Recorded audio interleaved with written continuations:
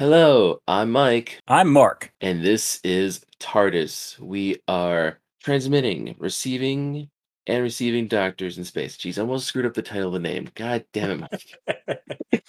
This is the Doctor Who podcast where we are covering every story of each doctor one by one in each cycle. So this time we're covering the actual first episode of Doctor Who. Or not episodes, a first story of Doctor Who. Gotta remember that these classic Who stories are multiple episodes, and it's gonna be Yeah, different because I'm so used to the modern Who where it's just like one episode or two parters or three parters sometimes. So it's just like that's why it took me so long to actually watch it because I was trying to watch and just like think about it, take notes, and and it's just something I need to get used to over time. So yeah.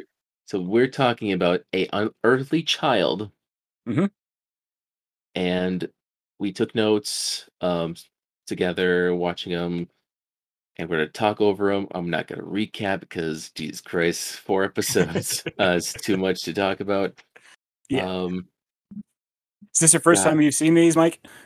so that's a good question actually. Good thinking because well, I remember watching at least the first episode of a Unearthly hmm Child. I think I've seen the others apart, but I've yet to fully watch them in a long time. So I think for most of the classic Who here are my either first time watches. This I remember vaguely, Okay, very vaguely. I'll briefly tell you how the story is, just summarizing it. sure. Unearthly child introduces everything we know and love about Doctor Who. We get introduced to the Doctor, we get introduced to the TARDIS, we get introduced to the idea of a companion, the everything all about it. And what happens is that two teachers and the Doctor's granddaughter get back in time to caveman times, and they have to basically escape out of there alive. It's all in a nutshell, basically. And then there's Yeah, this, that's essentially it. Yeah. yeah, and then you have a side story of all about the cavemen and all the cave people. And oh my god, it's oh man, it you can tell this is a very early first episode story. It gets better over time, but it's rough for me. It was rough for Yeah. me to watch. I'm Yeah. like, oh, oh, oh my What's god. interesting is like the cavemen subplot. The first few drafts of this story, they didn't even have the cavemen talking. They were just grunting and just sort of making untranslatable noises. And so I'm not sure how that episode would have flown at all, because at least with what we have, it's not television as we're used to seeing it, obviously, and it's you sort of have to force yourself to pay attention at times and care about what's happening. But at least there's something to latch onto. At least there are there are things to care about in these cavemen's lives. You can I don't know what they were thinking before if even that wasn't there. And so weird at this point. Oh god. Okay. Let's go through our notes. Sure. We'll go by each episode. We do An Unearthly Child. It starts off really great. It does. I think the opening shot is fantastic. Actually, there's like it's a foggy London back alley, and there's a the camera follows a policeman who's just sort of walking his beat, and then the camera lingers on the door of a junkyard. I am Foreman's sort of like junkyard or scrap heap, and then for no reason at all Yep. that we can determine, the doors open sort of by themselves, and then the TARDIS is inside. It's just for people watching at home for the very first time, all they see is a police telephone box, which actually would have been a pretty common sight in 1963. The fact that it's in a junkyard might be a little weird, but the police box, as we know, the TARDIS is making this sort of humming noise, which is kind of eerie and is not and it's sort of unsettling. And that, of course, is the first staple of the show that the audience gets to see is the TARDIS itself, the means from getting from episode to episode and story to story. Right. Yeah. It was just I was like, wow, okay, that's where we're starting. That's good to go. Good to know. Yeah. Um, and then And that's actually the only constant in the entire run of the show, of course, is the TARDIS. So I think it's actually quite fit. It's the first thing of consequence that we see. yes, uh, throughout the rest of the episode, it just Susan's interesting. So it's first off, we get to recognize that Susan is the granddaughter of the doctor. That Yes. has so many questions for me because I don't remember Susan that much. I'm thinking, okay, grandfather, who's the doctor's family? How does Susan become part of the? Susan is, I guess, maybe as we go further down this track, I'll see what Susan's origins is, or if they mention anything about Susan in general, because I just think that the doctor having a granddaughter is just a weird thing to put in. I understand that Doctor Who started off as like an educational kind of Right. program, and Hmm. they're inputting Susan as like the typical like maybe teenage audience they're trying to go for, or a kid audience. Like there's a kid involved, but outside of that, I don't understand Susan's point in the Yeah. show. If I don't know how much I want to spoil for you or for our listeners, but if you're waiting for the show to explain what Susan's deal is, I wouldn't hold my breath. The truth is, from a production standpoint, Susan being the doctor's granddaughter makes perfect sense. If you have this sort of old man and a young girl traveling together in a in the same vehicle, if you're going to avoid allegations or questions of inappropriate behavior, that's an easy way out of that. It's like, oh well, they're related. He's his grandfather. And listening to the actress Kellyanne Ford being interviewed about this, because lots of subsequent Doctor Who writers have had the same questions you had, Mike. Is like, well, then if she's actually his granddaughter, then where's his family? What does this mean for everything we know that follows? And they've come up with all these weird fan theories about who Susan actually is, none of which have been acknowledged in the show ever. Um, but listening to Carolyn Ford talk about it, especially in those days, she thought no, that there was no talk of any of that. We thought that it was literally the doctor's grandfather was Susan, and that's all there was to it. We didn't give it any more thought than that. Oh, oh boy.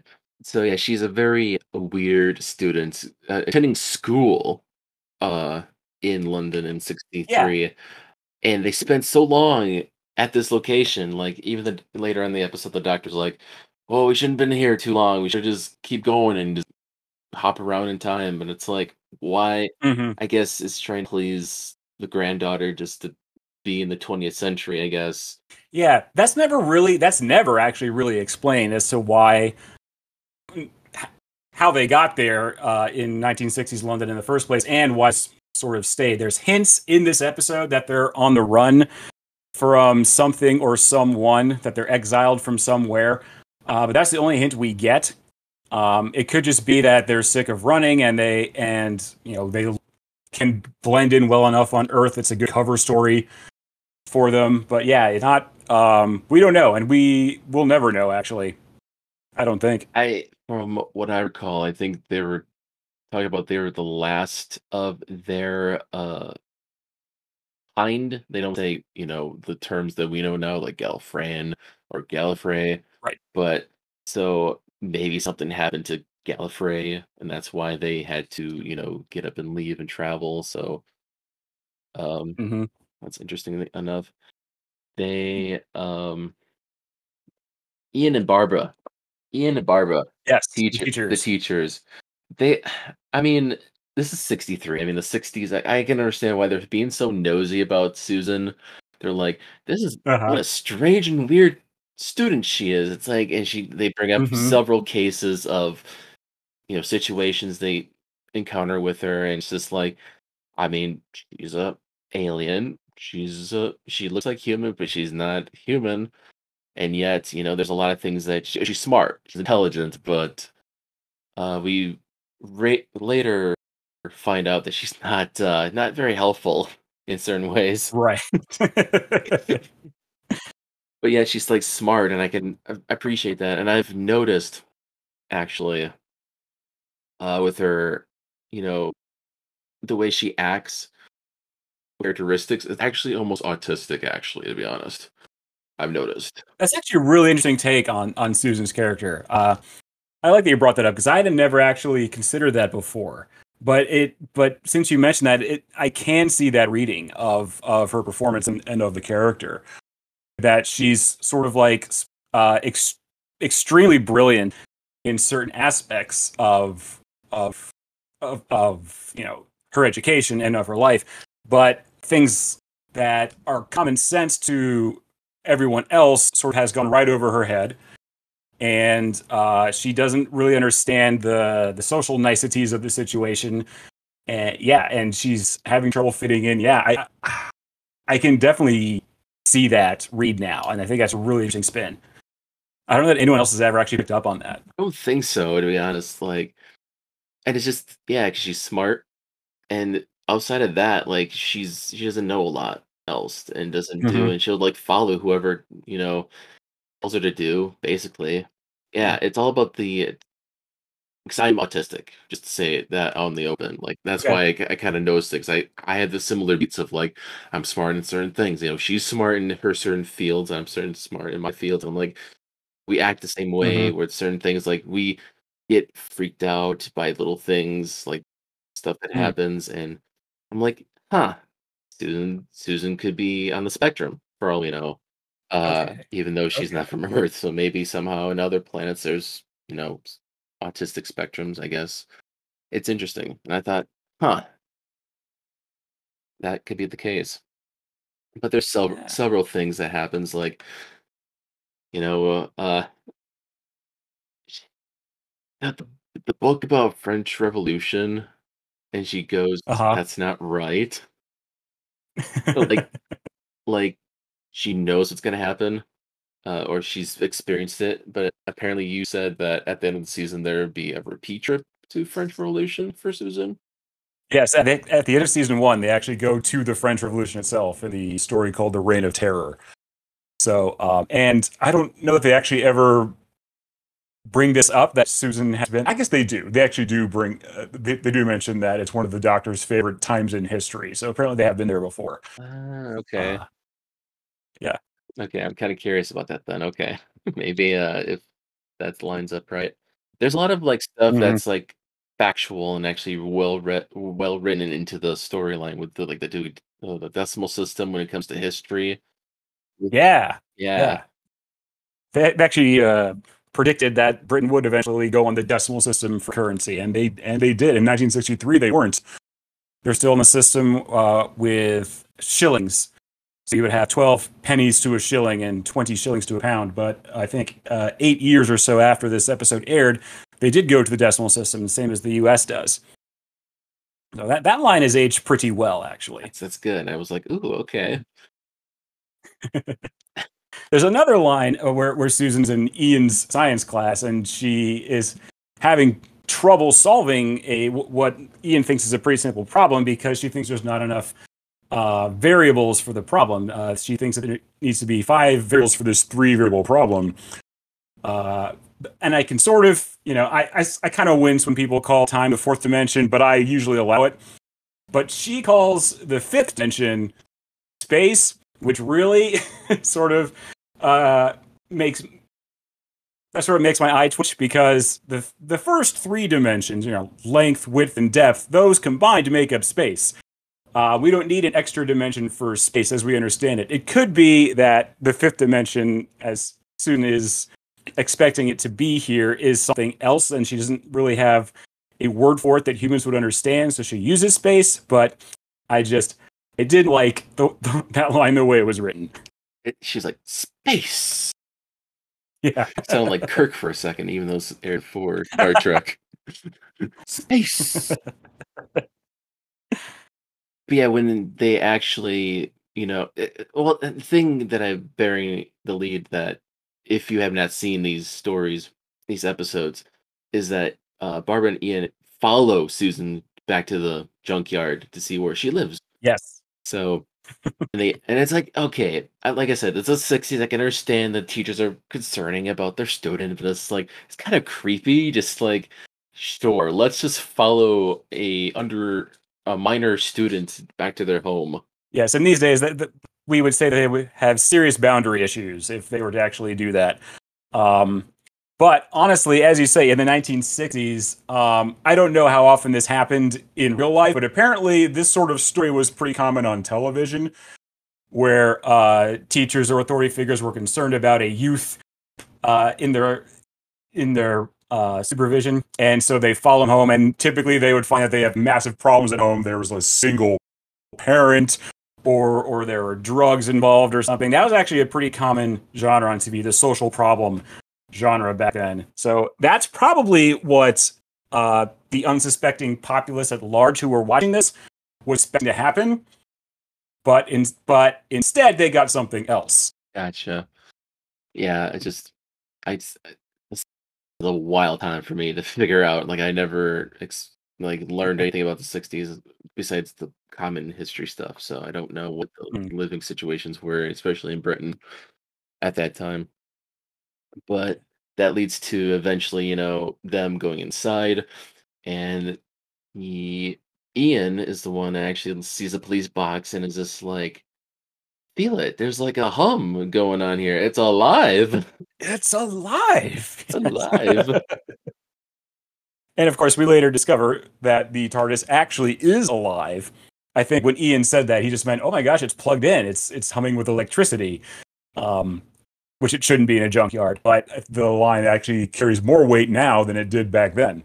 True, yeah. Yeah, because TARDIS is, essentially the main character, as you mentioned early on. Yeah.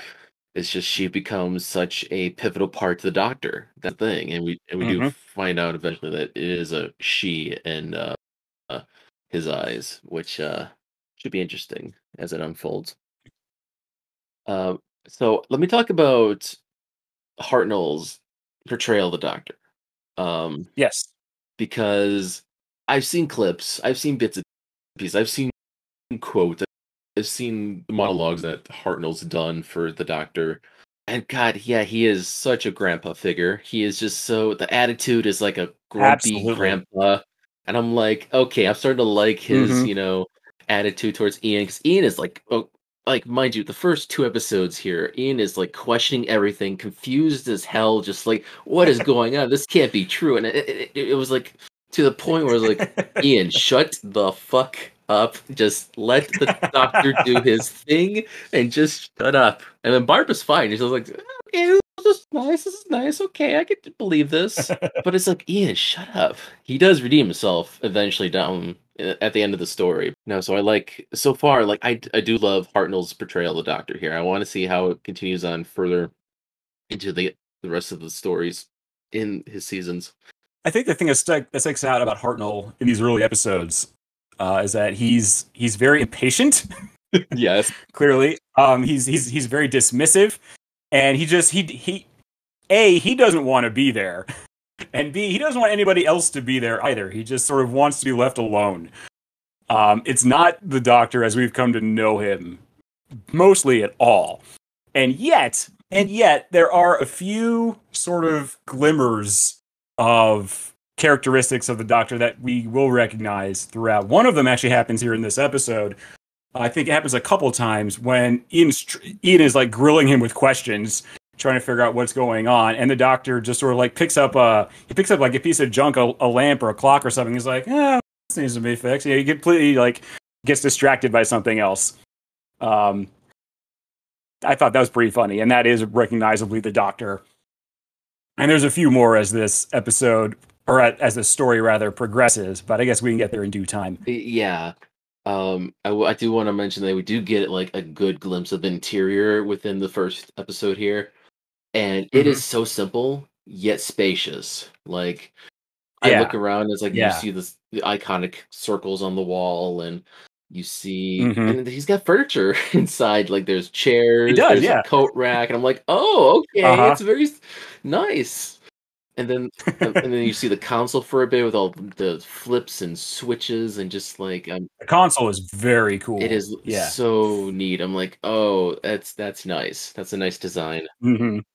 So The hat rack sticks around, I think, throughout the entirety of the classic series, and it's actually something I miss in the modern series TARDIS, because I think there's one episode where David Tennant's running into the TARDIS and sort of flings his coat over the rail, and I was like, oh, I miss the hat rack. That's so practical. yeah. I will mention to our listeners is that I do have the TARDIS manual. Ah, So I've been scanning through the manual here, and it's actually shows really nice pictures of the interiors, and especially the first Doctor. It's actually a colored photo in here. Actually, it's pretty nice. Uh, okay. um, the TV monitor too, to mention as well, is pretty cool. This like a camera outside. They see Hmm. outside as they travel through time. Um, Yep. and he's got a clock in there too. Actually, it's got like a Yes. uh, yeah, but in the colored pictures, I could say gold, so it's a golden clock. Um, Cool. so he stands by it like at one point, like you say, he's all distracted. He's like, I'm gonna go look at the clock over here, and Ian talks to the doctor over there. I'm like, okay, you talk, Ian. But yeah, this is where the typical like the doctor has to explain everything to the two new people, especially the explanation of the Yeah. TARDIS itself, what it is, because Ian's Yes. so So confused about that. yes, Ian cannot fathom how it is bigger on the inside than the outside, which is fair. But the way the doctor explains it, it's not really an explanation. What he does is he says, "Well, you've discovered television, haven't you? You figured out how to take a very large space and put it on a very small screen. This is exactly the same."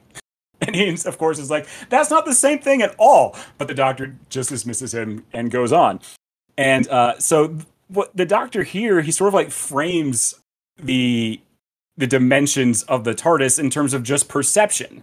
Is like, well, if you just transmit it differently, you can see it, you can see the whole thing, even though it's a big thing. And actually, the fourth Doctor, several years down the road, will sort of do the same thing with Leela when she asks the same question: How can a big space fit in a small space? And he basically says, "Here, hold this big thing, and now walk far away from it. It looks smaller." And Leela says, "That doesn't help at all." And he says, "Well, that's all you're getting." So instead of trying to give any sort of scientific explanation, even gobbledygook, they're just like, "Well, try this." Okay, well, I'm not going to explain anymore. Yeah.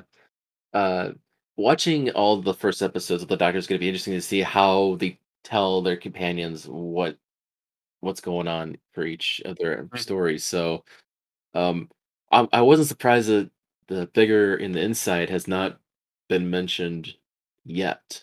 So I want to see when that first pops up, which I don't remember right now, but that's the most common thing to say. Right.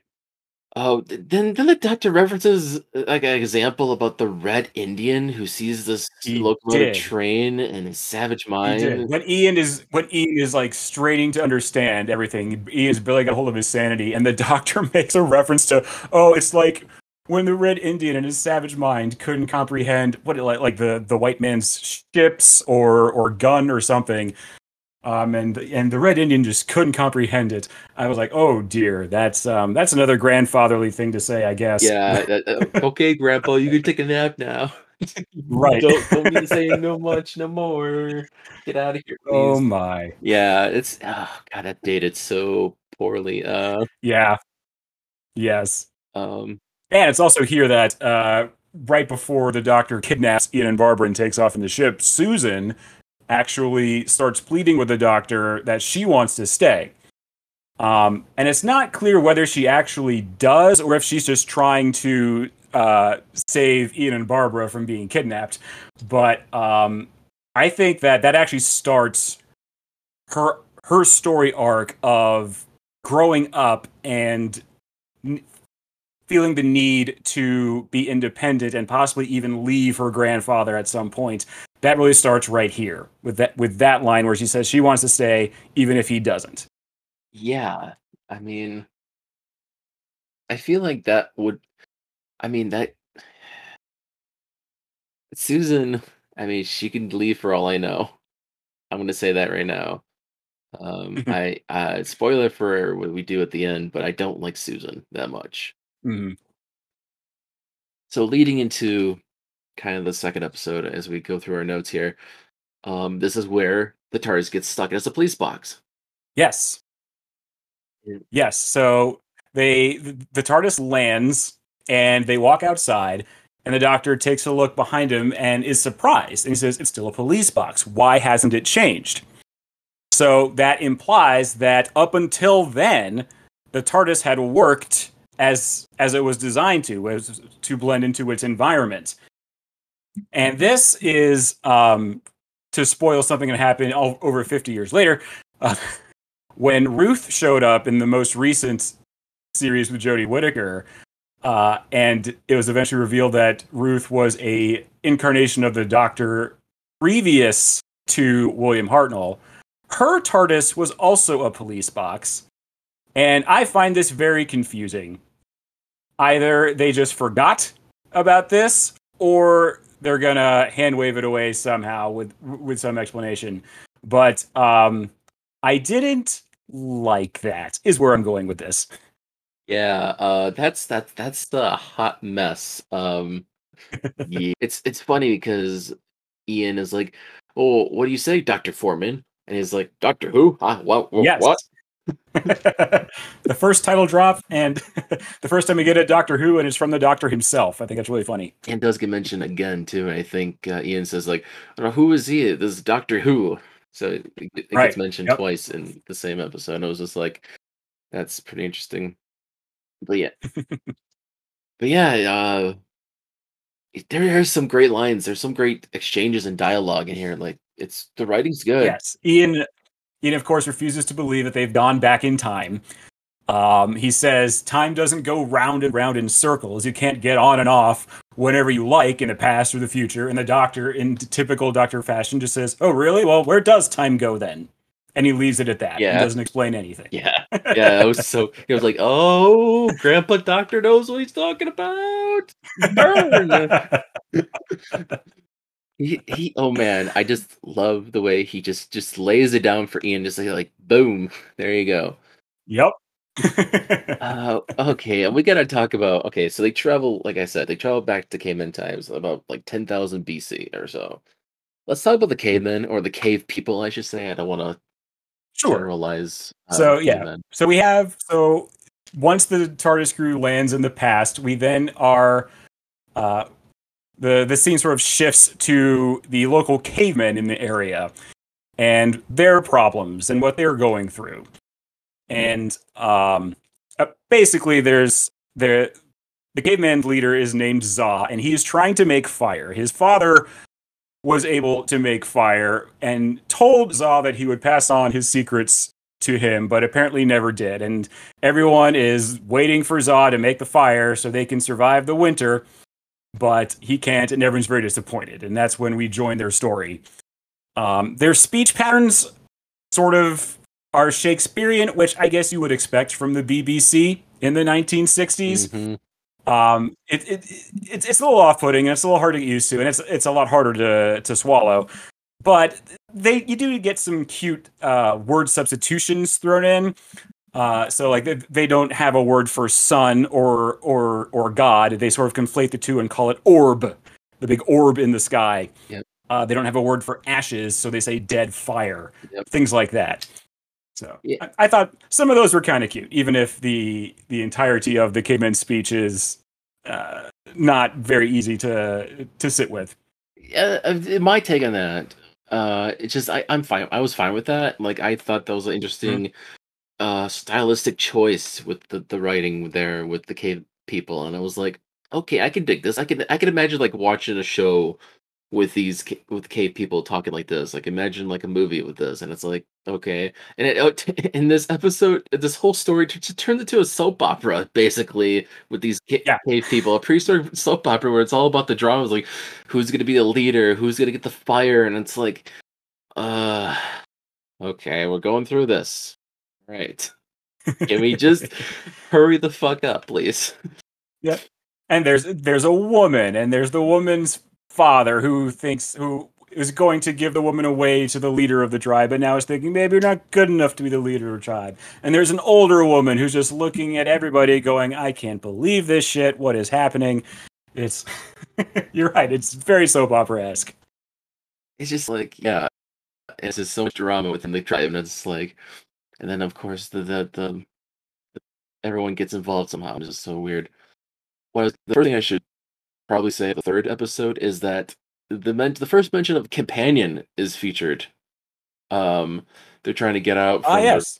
cuffs as he gets you know kidnapped basically, and then Barbara's like, well, how are you not afraid of this shit? And it's like the doctor's like, yeah, fear is always the thing with me. That's all around us, and your companion, uh, you know, I want to help out, and it's just like Ian mentions hope, and it's like, yeah, let's do it, and he gets so like helpful at this point, and I'm like, okay, that's it. That he pops up this early, as a term within the show. Yeah. Yeah. I think he says something like fear makes companions of us all. Yeah. Yes, that's what it was. Uh, they talk about what happens is like they get kidnapped, and of course the old woman or old mother, she's like all against fire, and Yes. of course Mark will probably Yes. explain more about that. So there's another caveman, a sort of outsider caveman named Cal, and he's the one who actually kidnaps the TARDIS crew. But Cal claims to also be able to make fire, and that's sort of one of the conflicts in this caveman soap opera is between Za and Cal, and who's actually going to make fire. But the old mother is the one who doesn't care, and she actually thinks that fire is dangerous for the cavemen to have. She thinks that fire will actually destroy them. And so when the TARDIS crew gets there and the doctor claims that he can make fire, she's more scared about that. What she has here, she basically has a fear and distrust of not just of fire, but generally of progress and what we would call technology. And this was actually a very prevalent theme in sci-fi in the 50s and 60s.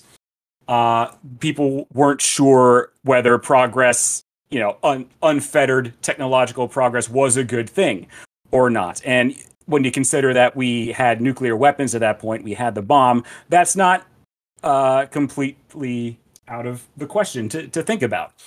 How far can we go before we're actually just going to destroy ourselves? Was a question a lot of people were asking back then. Watching old mother interact with the cavemen and with the TARDIS crew, that's sort of where my mind went. She's the voice of in certain sci-fi works she would be the voice of reason. In others she would be a hindrance to the protagonist. But you see her in a lot of sci-fi works from the time. Yeah, I just that was a great point. Great note on that. I was like, oh, that makes sense. Really progressive at the time.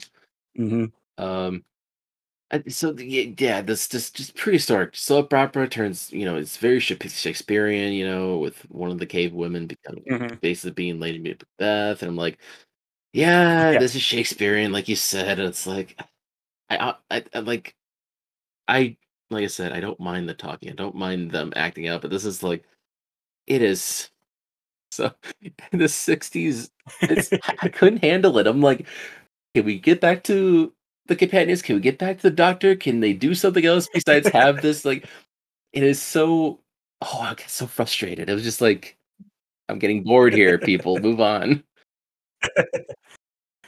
Now, what we get here in these last three episodes of the caveman episodes, basically is the old Doctor Who standard, or what becomes Doctor Who standard of the capture and release and repeat. Yes, Right, yes, the Doctor and companions are captured, and then they escape somehow, and then they're recaptured again, and that's basically the cycle. That's how all Doctor Who, especially in the classic days, that's the engine that it runs on. So the old mother lets the TARDIS crew go because she doesn't want them to make fire for them.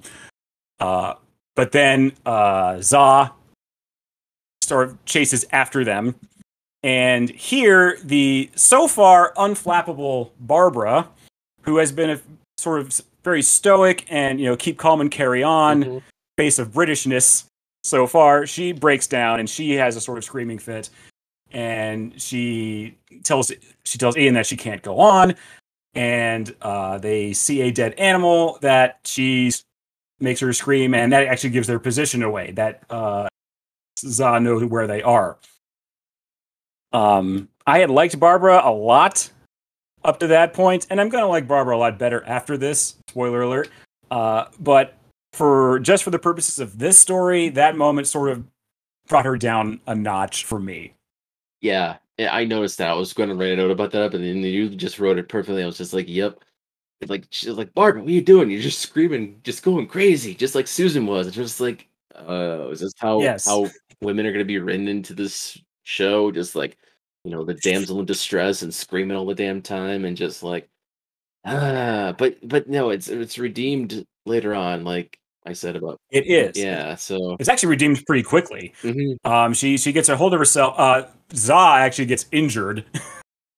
Yes. And she actually goes to help him. And she inspires Ian and Susan to go help him as well. And that, to me, actually cements her position in the group as its heart, its soul, its human and moral center. Ian actually said that, at home I bet your apartment is full of stray cats and dogs. I thought that was really cute. Yeah, that was The Doctor, meanwhile, through all this, while all the companions are helping out, administering first aid, which is probably something he had never seen in his life, he picks up Za's knife and puts it in his pocket. And fandom has sort of collectively decided that in that moment, the Doctor was going to brain Za. He was going to kill him. That's not actually made clear here. Ian catches him putting the knife in his pocket, and he calls him out. He says, "Hey, what are you doing with that?" And the Doctor lies. He says, "Oh, I was just going to search for something." And Ian doesn't believe him. But there's that moment of the Doctor is being very pragmatic and basically self-serving. He sees a way out of the situation, and he's going to take it to save both his own skin and his granddaughter's. Yeah. And that's not really a trait of the Doctor we're used to seeing. Mm-hmm. Oh, for sure. Yeah. I get definitely not a doctor of medicine, for whatever that's worth. Yes. Yes, indeed. Susan just goes down a steep downhill from here. Just like she's following everyone's, orders basically, but she's not doing anything else outside of that. Just like, She had a real strong showing in episode 1. But yeah, from that point on, she's the one who screams the loudest and screams first. And she doesn't really. She's pretty helpless, especially in these two. She does one cool thing in the very last episode of this story, where she lights a skull on fire, and that gives the group the idea of how they can escape for the final time. Yeah, and that's actually a pretty cool moment. That was, and it's like it's almost alive. No, it's almost dead. That was good. No, there was. I mean, there was kind of a moment back in episode 2 where,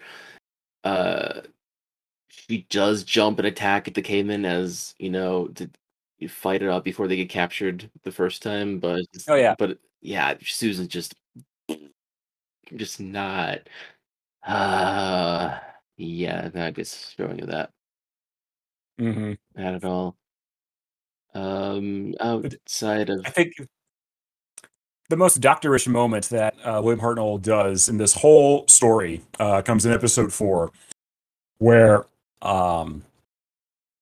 Cal, the other the other caveman who is vying for the position of leadership in the Yes. tribe. He's actually been he's been in a pretty savvy move for a caveman. He's been framing both the TARDIS crew and Za, the other caveman, for everybody's woes. And he says that the TARDIS crew they killed Old Mother. Look, this knife. They killed him with this very knife. But the Doctor, in typical Doctor fashion, catches the bad guy out in his own lies, and he says, "This knife has no blood on it. Yeah. How could Za possibly have killed Old Mother if the knife has no blood on it?" Nope. And it just turns around where Cal reveals that he did kill the old mother, and Yep. then Doctor just runs up to Ian. He's like, follow my lead," and it's just like drive, drive him out, and then and the whole tribe just chants away and just takes Cal right out, just shoos him out, Yep. just like that. And it's like, okay, that was a cool Doctor moment. Oh my gosh, that was so cool. Very cool. Very cool. Yeah, And then Ian gets a little moment to try to spread democracy and egalitarianism to to a caveman tribe. He says, "Cal is not stronger than the whole tribe," which is a great line it is. and a fun maxim. I'm not sure if the cavemen are progressed enough to be able to take that on board, really, but it's a good moral. Yeah, I mean, that does get mentioned. I mean, Za was just like talking about that. I was just like, huh.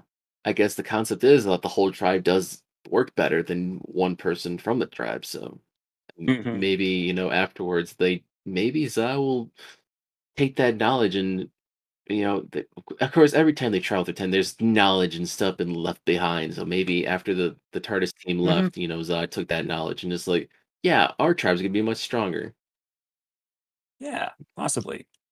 There is a fight scene in this. Oh my god, there's a fight scene in Doctor Who. What Yes. is this? Oh, I'm yes. watching this. I'm like, whoa, there's a caveman fight going on between Zah and Cal. I'm like, and it's well choreographed and shot, and it's just, Oh, yeah. It's easily the funnest part of this entire serial.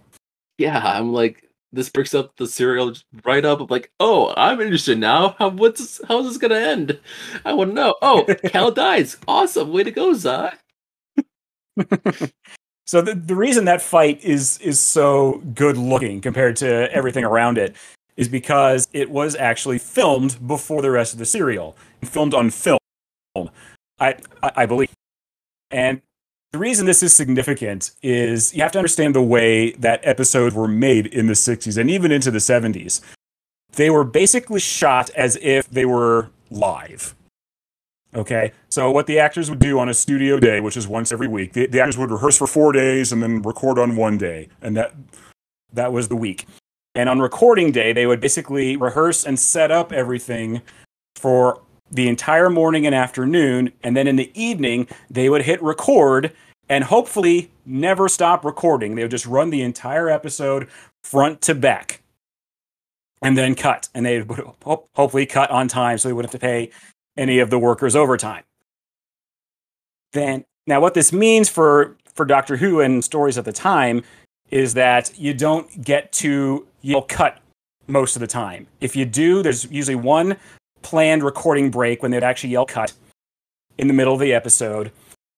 Other than that, they would only ever try to yell cut if there was a serious technical error. A light wouldn't turn on or a microphone wasn't catching sound or whatever. Actors never got the benefit of being called cut for. If you forgot your line, you had to keep going. Right? Right. So if we talk about why Doctor Who looks so cheap, why why it's mostly just people talking in rooms and not much happening, that's why. It's because they were basically filming a play on a soundstage with a couple different sets. And so the reason this fight looks so cool is because there's so many cuts and edits, which is something you can do if you film something on film and ahead of time and actually have some time to edit it down. All right. All right. I did actually find a note about this. Actually, there's a commentary, and um, where is Hasten said about the fight? You're Well, saying, yeah. yes, said that it was like you said, the first thing they recorded, and that they had to find a way to link this pre-recorded footage to the rest of the episode during the actual studio recording. The reactions of the Mm-hmm. four cast members to this fight were also shot during this pre-production stage. Okay. So that seems about So that right. means so when they're doing pre-filming, that would mean that they would also have the regular actors, in makeup and costume and everything, just so they could film the reaction shots and then cut them in. Yeah. Yep. And yeah. And then part of the production, like you said, when it came to that part in the episode, they would literally just play it through the feed live. So the production crew was watching they would guess that part of the episode where the film would start.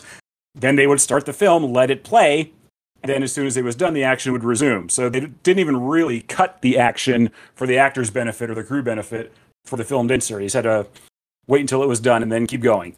Mm-hmm. Yes. Yes. Uh, the good news is that the ending is happy, where the crew actually escapes. But thing is that they Yes, don't they really do. solve anything. They just escape and just run away, which is, Yeah. I mean, for me, I mean, Doctor Who is always about running, so I guess that kind of makes sense. But yeah, usually there's a solve, in every episode. The Doctor has to Yeah. solve something. The doctor comes to a place or comes to a plan. There's a problem, and he solves it, right? And then he leaves. That's your typical Doctor Who setup. The problem here is that they're just not supposed to be there. Right, and I think later on it's revealed that the TARDIS guides the Doctor to a place that needs help and needs to be Mm-hmm. solved. So for this set of episodes, the Doctor actually tinkers around with the console and then goes back in time. I don't think the TARDIS had the purpose of like thinking, oh, let's send them back in time and get captured by No, cavemen. No, it's the I Doctor's don't doing, think so. and he kept apologizing to them. It's like, oh, it's all my fault. It's all my fault. And Susan's like, no, no, no, grandfather, don't say that. Like, kind of is the Doctor's fault to be honest, but Susan, don't 100%. don't be like so like uh Susan. No, And then yeah, we get the start of Ian and Barbara's arc, in that the Doctor says he can't return them to their own time, to London. And not for the excuse he gave them in the first episode where he's afraid that they'll tell people about him. But rather, he says he literally can't, because they left too quickly, and for some reason that means that he can't program the TARDIS to bring them back to where they were. I don't think that excuse holds a lot of water, especially bearing in mind the serial 2 stories from now. But basically, so Ian and Barbara are there, and all they want to do is get home. But until they do, they're on board for more adventures with the Doctor and his granddaughter. yep. Uh, like a quantum leap thing. It's like we gotta go home, but we keep landing in random Yes. places. Yeah, no, yeah, that's the what we took for notes, at least, and I wanted to mention those. I, however, will bring up some interesting notes that I saw on the Wikipedia page actually about the episode. Okay. There was a few that I've noticed. Um, One of them I read was that a lizard was actually brought to the set for the forest scenes, and so Oh, really? Carol actually took that lizard and took it home. Okay. Just You random, got a pet just lizard out like of it. pet lizard out of it. Like there you go. Okay, this is my favorite note I've seen. Um, so one of the actresses hired to play a cave woman misunderstood her part. She thought she was going to model furs for Doctor No, the first James Bond film, rather than Regs. When she learned she would have to blacken her teeth, she stormed off the set and never returned. Wow. I was like, "Oh, That's phenomenal. that was funny." Because it's weird how both like for Britain, like both these massive franchises, James Mhm. Bond being Doctor Who, Doctor No, God, Doctor Who, Doctor No, God, that's a weird. Don't I was confused. Oh my God. Yeah, Doctor No comes out the year before, And then Doctor Who comes out the Right. year after, and it's like, yeah, they're still going strong 50 years later, almost 60 years later. Yeah, Like, it's phenomenal. that is phenomenal. I just love that. There was some like script stuff I saw. There was a lot about how the interaction between Ian and Barbara was toned down because they're so aggressive about it. It was like when they walked into the staff room, it's like, I want to break some windows, and they just toned that down a little further down. And it's like, yeah, they're not going to be that harsh in the episode. Okay. And also they, Barbara and Ian were wrote more romantically together, and they toned that down a bit. Mm, So I mhm. kind of felt that romantic tension between them, but it's just like it wasn't like Yeah, that much hammered in. So yeah. They will definitely play with that moving forward from time to time, but it's never going to be addressed explicitly. I think it's safe to say that. okay. Um, I mean, they do have good chemistry at least. So Oh yeah, um, definitely. no, and of course, I think the last thing I'll mention is the actors playing the cave people had complained that their costumes were flea ridden, so they had fleas in them. Yeah. Uh, no, it's Not the best of working conditions. no, especially in the late 60s. There was something, hold on, I want to look at, there's something about because this aired um when JFK was assassinated. Yes, the next day. Yeah. Okay, I'm gonna look that up. What was that about? Due to the original airing being overshadowed by the news of the JFK assassination the previous day on Wednesday, November 27th, the program review board decided to repeat A Unearthly Child immediately before the Cave of Skulls. This repeat was not shown on BBC One North Ireland and gained a significant number of viewers, 6 million. Although each replays are common today, particularly on American Hour, such a rerun was never unheard of in 1963. That's true. Yes, back in those days, particularly in the UK, the BBC almost never repeat anything, and that's one of the reasons why there were so many episodes that went missing. Because the attitude at the time was, you know, you air something once and then you never have to air it again. I mean, you can just get rid of it. TV was a very ephemeral thing. It was a very temporary thing. So the fact that it was repeated is actually kind of a big deal. And the fact that Doctor Who got a whole program of reruns in, I think, 1980 or 1981, I think they reran 4 different stories across 4 different doctors. That was a very big deal. It wasn't unprecedented, but it was a very big deal. Okay. Yeah, so that's all I'll do in each episode is bring some random fun facts about these stories Cool. moving forward. Um, so what we do at the end of these episodes is we rank things. So it's gonna be different than most podcasts where we do ratings, but this time we're ranking stuff. As this is the first episode, we don't have anything else to rank against it. So far the story and the episodes are staying put until the next episode where we have to outrank each other against the second one. Um, Right. so there's a couple of things we have to rank together. The things that popped up in this story. Among the things is obviously the companions, and Right. and I Here we go. and I did not write you my rankings of companions. You did want that, but This is going to be a surprise. no, I wanted to keep it a little secretive. Okay. And I thought, Okay. and you could probably tell as you heard me talk about the story. There's some things I was talking about with the companions. For me, there's 3 companions, and I for a while I was considering, wait, Susan is a companion because of course it's the granddaughter, but of course it makes sense. She's the companion with Ian and Barbara. Yeah. It makes sense. My mind was just like I was second guessing for a second. But so here's what I'm saying. Okay. It's for me for the 3. I'm ranking it Ian, Barbara, and then Susan. So Ian is your number 1. Barbara is number 2. Two, Susan is 3. 3. That's the exact order they should be for now. That is my exact ranking, believe it or not. Oh my god. Oh right. Yes. Wow. We don't have to argue For about anything yet. Wow.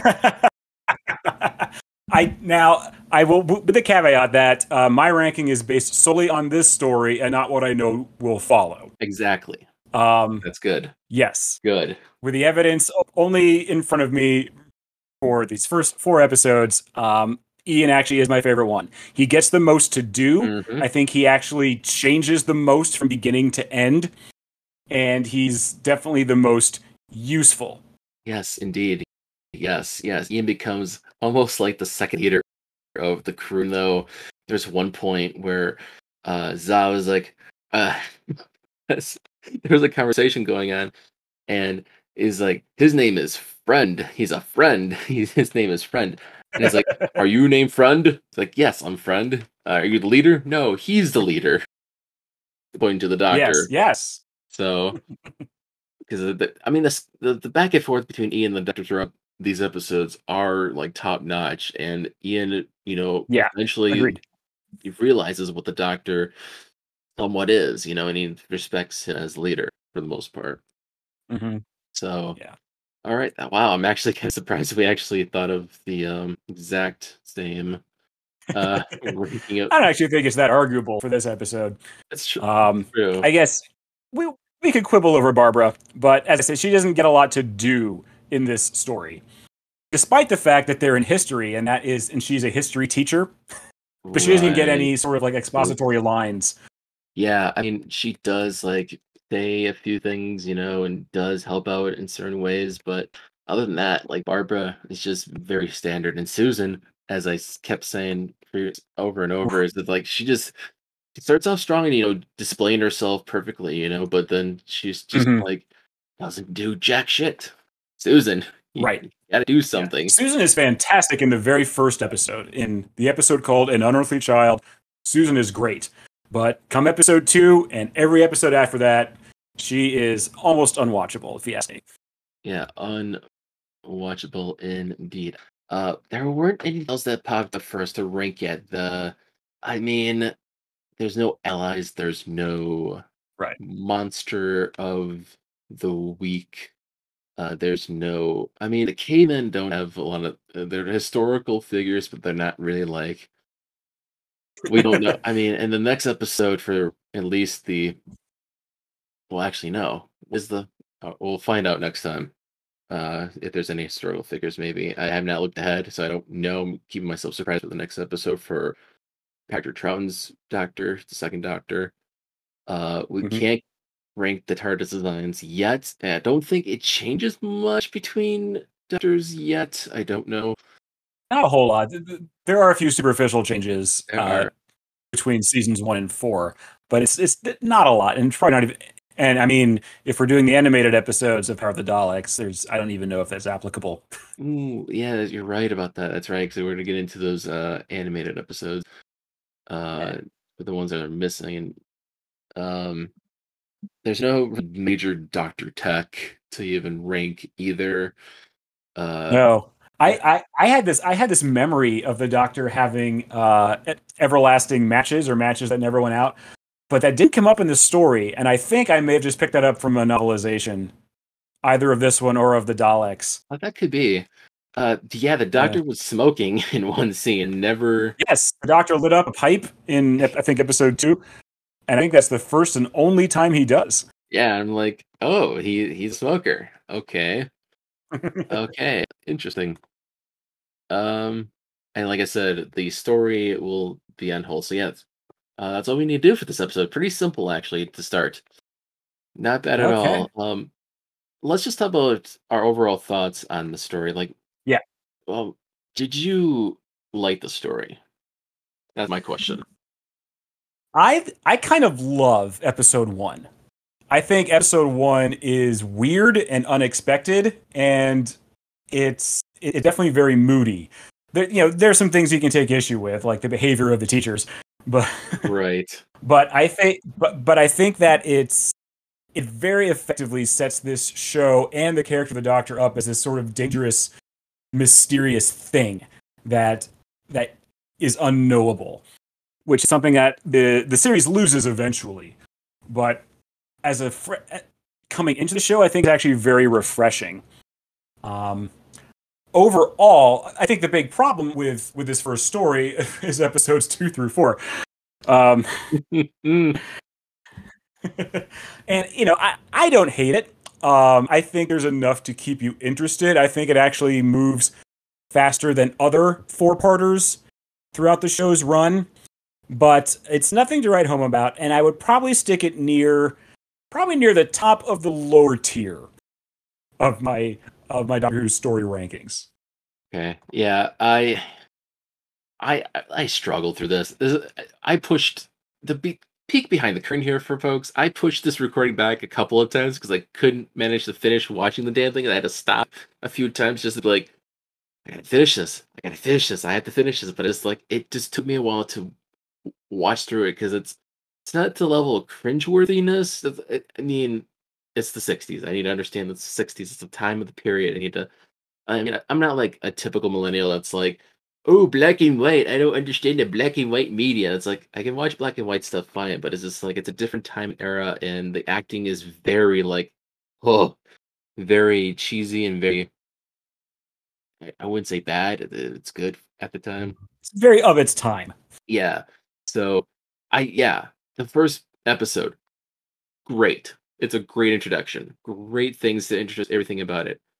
Um, there's some bits and pieces throughout the next episodes that kind of explain things, but you don't really need to watch all of it to see everything. I mean, there's the key quotes and key scenes to watch, but like I don't care about the caveman stuff. I don't.